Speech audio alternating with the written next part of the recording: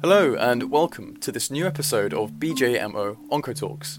In this podcast, Professor Ignace Vergote, head of the gynecological department at the University Hospital Leuven, will summarise the highlights related to gynecological cancer presented during the 2020 annual meeting of the American Society of Clinical Oncology. Welcome, Professor Vergote, and thank you very much for your time. Let us start off with the topic of ovarian cancer. The role of secondary cytoreductive surgery for women with recurrent ovarian cancer has been under debate for many years. At ASCO 2020, results of two phase 3 trials in this respect were presented. Could you talk us through the results of these trials? And based on these results, what is your take on secondary cytoreductive surgery in this setting? Yes, sure. So the desktop study was presented by Professor Dubois. Presented again as he presented a couple of years ago already the PFS. What is new is that we finally have a phase 3 study with mature overall survival data showing an overall survival of 54% in those who received secondary surgery at the time of a platinum-sensitive relapse versus 46 months in the control arm.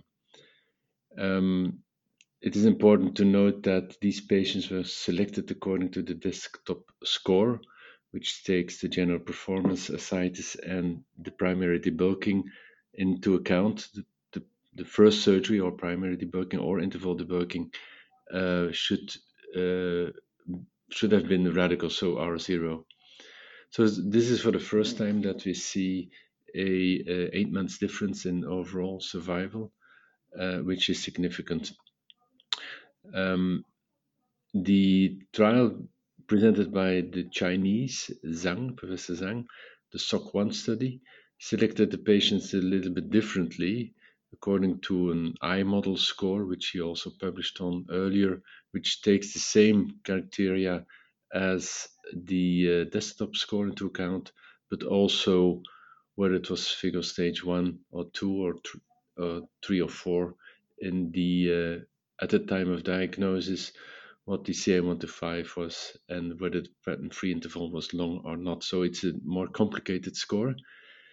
And but the PFS is quite similar to what we have seen with the desktop, again 5 months advantage of secondary debulking.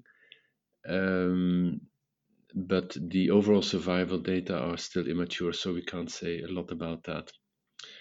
But the question is, of course, whether we now recommend in all patients with first recurrence, which is platinum sensitive and a positive score, be it desktop or the eye model score or a local score, judging whether the patient is operable or not, whether we will do secondary debulking in all these patients. And this is still controversial. I think in Europe, we are quite strongly convinced. I and also others from Europe were involved in this study, and we know it's a very good study, the desktop study, with good data and mature data. So I think in Europe, we see clearly that there is a trend to do more secondary debulkings. Also, when I attend advisory boards, it's clear that in Europe, this will be the way to go forward. But this is not the case in the USA. The question is, of course, why? And this is mainly because the GOG 213 study published by Rob Coleman, I think 1 or 2 years ago in New England, which showed the opposite. So the patients who underwent secondary debulking did not have the same advantage. On the contrary, the surgery patients did even a little bit worse. So the question is, of course, why is the GOG 213 study so different from the desktop and the SOC1 study? What the authors of the GOG claim is that it is because they received they received Avastin, and we can understand that patients who receive Avastin, that there is an impact on the PFS, but not on the OS, because Avastin has not really shown an OS advantage, not in the platinum-sensitive recurrence and even not in general in the first line studies. So this is a real difficult one, and I don't have any good explanation why this is different with the GOG study, but uh, we'll see. I think in Europe we will continue to increase the number of secondary debuggings based on the desktop study and partly also based on the Chinese study. Okay, so in recent years, PARP inhibition has become an important pillar of the treatment for patients with ovarian cancer. As such, it is no surprise to see that the gynecological oral abstract session again featured several abstracts on PARP inhibition in this setting. The first of these studies that I'd like to discuss consists of the final overall survival analysis of the SOLO-2 trial, a phase 3 randomized control trial assessing maintenance olaparib in patients with platinum-sensitive relapsed ovarian cancer harboring a BRCA mutation. Could you first remind us on the previously published results of this trial? This study was previously presented as mainly PFS and also later PFS2 data. This study randomizes BRCA patients chemotherapy versus olaparib. The nice thing now is that we know that for BRCA patients, the overall survival is significantly better when you give olaparib compared with the control arm. It's 52 months versus 39 months, so a clear difference. So I think it's clear that the maintenance therapy with olaparib has certainly a positive impact after platinum-based chemotherapy. And does this overall survival data live up to expectations? So the OS data indeed were significantly better, 52 versus 39 months in this study. So this is for the first time with olaparib, we have a phase 3 showing a OS difference in platinum-sensitive ovarian cancer. The main thing which is of concern is the number of patients who develop MDS or AML, which is very high. It's 8% in the olaparib arm. The strange thing is that it's also 4% in the control arm. So we don't know. I can't really explain it why it's so high. Some say it is because it is a BRCA mutated population that they might be more sensitive to develop leukemia or MDS. But we have not seen that in SOLO-1. SOLO-1 is a first-line study where patients with BRCA mutated tumors are randomized to maintenance olaparib or not. And also there we have more than 5 years follow-up, and there is only 1% of MDS or AML. So, and also in all the other trials in platinum-sensitive disease, we have seen with also other PARPs and olaparib only in MDS or AML frequency of about 1 to 2%. So why this is so high in the control arm and in the olaparib arm, of course, even higher in the olaparib arm, still remains a big question. But otherwise, this is a really positive study, and it's certainly a good thing that we can treat now our patients with platinum-sensitive recurrence and BRCA mutations with olaparib.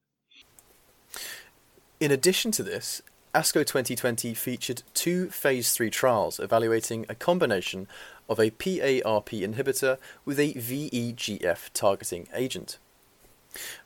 What is the clinical rationale for combining these 2 types of drug in patients with ovarian cancer? And could you talk us through the 2 studies that were presented? There have been quite a number of data that combining VEGF inhibitors and a PARP inhibitor might be synergistic. And then secondly, of course, we want to get rid of chemotherapy. And in this way, a regimen in platinum-sensitive disease is without chemotherapy is attractive. And in addition, it gives us an additional option to treat our patients. The most important study is the GY004 study of Liu. The other one, the Avanova study, has been presented already and is only a phase 2 study of 97 patients. So this one I regard as less important. But the GY004 study of energy is interesting because it's a phase 3 trial, 560 patients with 3 arms. One, as you said, with cediranib, a VEGF inhibitor, and olaparib. A second one with chemotherapy, and a third one with olaparib only. There was no selection for BRCA mutations. And in this trial, it's clear that the PFS is the same with cediranib and olaparib versus chemo, which is a little bit of a surprise because we always believed that in platinum-sensitive disease, it would be very hard to do equally good as platinum, as it is a platinum-sensitive population. And this study shows that the hazard ratio is even in favor, but not significantly, of the cediranib olaparib arm. Olaparib alone in these patients is worse. It's 8 months. But obviously, this was not a surprise to me. This is also the reason why I think the Avanova trial, which we'll discuss later, is less important. If we treat patients who do not have a BRCA mutation and are platinum sensitive with only a PARP, then this is probably not adequate. And as expected, the group with BRCA mutation, there the cediranib olaparib tends to be better than chemotherapy. And also, surprisingly, in first recurrence, compared with second platinum-sensitive recurrence. I would have thought first platinum-sensitive recurrence probably platinum better, but not in the second platinum-sensitive recurrence, but that's not the case in this study. So this is a very interesting and intriguing study. Of course, the proof of the pudding is overall survival, but this is still immature. And the final question is, do we really have an advantage with cediranib and olaparib compared with a platinum-based combination in quality of life? And there I have my doubts because olaparib is quite well tolerated, but cediranib is known, and this is also seen in the study, with significantly more diarrhea, hypertension, nausea, fatigue compared with chemotherapy. So I think when I would have to choose between cediranib and olaparib versus a platinum-based chemotherapy, like for instance the Calypso regimen with carboplatin and Helix, I think most patients would prefer a 4-weekly regimen like carboplatin and Helix. But obviously it opens a very nice opportunity to combine VEGF and olaparib. The question is whether cediranib was the right choice, because that's one of the TKIs which is quite toxic compared with chemotherapy even. And that's why the Avanova has some interest, because there the combination of niraparib and Bev is compared with niraparib, and we all know that Bev is of course much less toxic than most tyrosine kinases inhibitors directed against VEGF. And as expected, niraparib Bev does better than niraparib, except in the BRCA mutated patients in the Avanova study, but that was expected. Are there any phase 3 plans with this niraparib-bevacizumab combination? There are phase 3s, but they are not finalized yet, and the next phase 3 from the Scandinavian group will include also immunotherapy. So right now, not yet, as far as I know. Now, you already mentioned immunotherapy, which brings us to new emerging therapeutic strategies for patients with ovarian cancer. During ASCO this year, we have already heard the final results of the Keynote 100 trial evaluating pembrolizumab in patients with advanced recurrent ovarian cancer. In contrast to what we have seen in many other cancer types, the success with immune checkpoint inhibition in patients with ovarian cancer has been limited.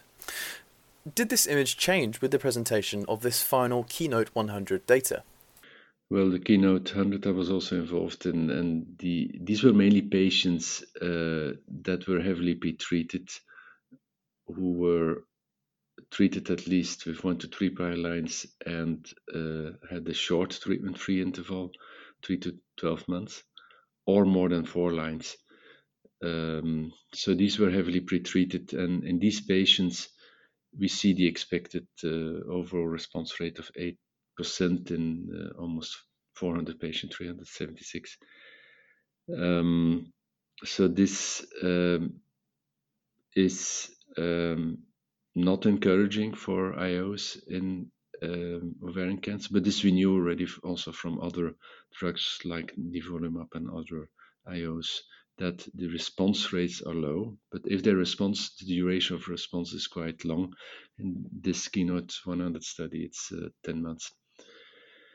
What is new for the Pembro studies, but this we reported already earlier, is that the CPS score for PD-L1 above 10%, which does not only take into account the tumor cells themselves, but also the white blood cells, lymphocytes, and so on, seems to be a little bit better than just PD-L1 scoring on immunohistochemistry.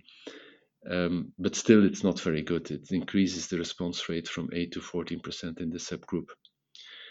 And what is also interesting in this study is that the response rates in platinum-resistant and platinum-sensitive disease is the same. And this is disappointing because we are doing a lot of first-line studies and also studies in platinum-sensitive disease. And the fact that patients with earlier disease or still platinum-sensitive disease do not respond better on pembrolizumab doesn't give me a very good sign. But we'll see, of course, whether these first-line studies or platinum-sensitive studies will be different. But on a preliminary analysis of subgroups in Keynote 100, I'm getting less optimistic. Given these low response rates, the logical next step is to combine an immune checkpoint inhibitor with another treatment modality. Are there any clinical trials ongoing in this respect? Yeah, that's the most studies which we are doing in phase 1 and phase 2s now are, at least in the recurrent setting, are combinations with PARP, for instance, in the RAPRIP, in the ANITA study, and atezolizumab, or combinations with different IOs, EP and Nivo, for instance, or other combinations with chemotherapy, like in the first line studies, we are investigating the combination of the different IOs in combination with chemotherapy, and then later in combination with PARP. So we have to see, but single agent IO in epithelial ovarian cancer, I think we can't see a major difference there in the phase 3s. Another, perhaps more interesting new treatment modality consists of the antibody-drug conjugate mirvetuximab soravtansine. What can you tell us about this agent, and how did it perform in the phase 1 trial that was presented at ASCO 2020? Yes, I'm also involved in quite a number of trials with mirvetuximab soravtansine, both in combination with carboplatin, with the combination of both, with pembro, and in the forward study, which was a phase 3, where mirvetuximab soravtansine was compared with standard chemotherapy in platinum-resistant ovarian cancer. Unfortunately, the results were just borderline not significant. That's why we will continue with the ENGOT-OV55, the MIRASOL trial, where the patients will be better selected with the PS2 tests for testing positive or high alpha folate receptor positivity. Why alpha folate receptor positive?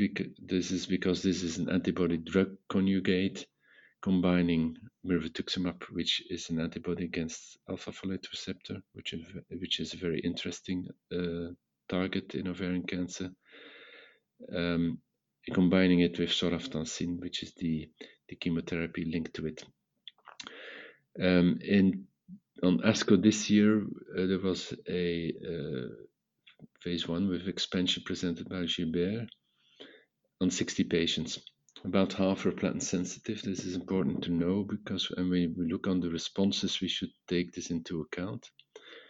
Now, they included both intermediate and high PS2 scoring in this study. So not only the high ones, in contradiction to the OV55 Mirasol study. And what is interesting there is that the combination of mirvetuximab soraftansine with BEV resulted in platinum-resistant patients with high alpha folate receptor, 59% response rate. But as in all phase 1, especially phase 1s with expansions, they are often small. We are talking only about 17 patients, so this has to be confirmed, but certainly interesting. Leaving the field of ovarian cancer, I'd now like to turn the attention to cervical cancer. In this setting, a first abstract that caught my eye relates to a randomized phase 3 trial evaluating the addition of chemotherapy to adjuvant radiation in patients with early-stage cervical cancer. Before digging into these results, could you first outline what the current standard of care looks like for these patients in the adjuvant setting? Patients with high risk factors such as positive lymph nodes or positive margins on the radical hysterectomy will treat these patients with radiotherapy or radiochemotherapy. Mostly, certainly in Belgium, we'll treat with radiochemotherapy. That's certainly also what we do in Leuven. The interesting thing of this study presented by Huang, the STAR study, is this is a Chinese study. It's a huge study, more than 1,000 patients, 1,080 patients with a decent follow-up of almost 5 years. They compared in patients with high risk factors such as lymph nodes, margins, or deep infiltration or lymphatic space involvement. They randomized these patients to 2 cycles of paclitaxel and platinum 3 weekly, followed by radiotherapy, and then followed again by 2 cycles of paclitaxel and platinum versus radiotherapy or versus radiochemotherapy with cisplatin, which is, I think, the standard right now. Now, I think this is a really a study that will be practice changing, at least in my mind, because the addition of the chemotherapy prior to the radiotherapy and afterwards, what they call the sequential therapy, resulted in an improved disease-free survival and overall survival compared with the 2 other arms for disease-free survival and for overall survival compared with radiotherapy without weekly cisplatin. So I think the difference is especially seen in distant metastasis, which is logical for adding chemotherapy. And in addition, it's mainly seen in patients with positive lymph nodes or positive margins, while the other group or subgroup with only LVSI or deep cervical infiltration, the difference was not clear and certainly not significant in this subgroup. So to me, it confirms what we earlier thought and also what other studies showed in the past, that probably it's good to add chemotherapy, which is probably best based in Europe. We mostly use now in cervical cancer carboplatin in combination with paclitaxel instead of cisplatin and paclitaxel. But I think there is a good study now to convince us that in the adjuvant setting of cervical cancer patients treated operatively, it was stage 1B1 to 282, so even up to large, more than 4 centimeter cervical tumors infiltrating the vagina, but not the 2Bs infiltrating the parameter. So in these patients who are operated primarily, I think we have now a good reason to add chemotherapy to the radiochemotherapy. A second cervical cancer abstract that I would like to address comes from China, but focuses on patients with advanced cervical cancer. In this phase 2 trial, the anti-PD-1 antibody camrelizumab was combined with the VEGF targeting agent apatinib. Did this combination therapy show any clinical activity? Yeah, it's a phase 2. It's only 45 patients with cervical cancer who were treated with one prior line of chemotherapy. And they noticed an exceptionally high response rate of 56% with camrelizumab, that's a PD-1 blocker, plus apatinib, VEGF blocker. But it's a small study, and you should take into account that the standard now in first recurrence is paclitaxel and carbo or cisplatin and paclitaxel in combination with Avastin. That's also reimbursed in Belgium. And in this study, only 22% of the patients had prior VEGF, prior bevacizumab. So this is certainly very interesting in second line or higher to have a 56% response rate. But there are other options like combined immunotherapy or ADCs like tisotumab vedotin, which have on their own similar response rates of 20 to 30%. When you add there an IO, I expect the response rates to be similar and probably less toxic than apatinib, which is also quite a toxic drug. Okay, that wraps it up. Thank you very much for your time, and thank you for sharing your expertise on the treatment of gynecological cancers with us. We are sure that our listeners have found your talk most informative.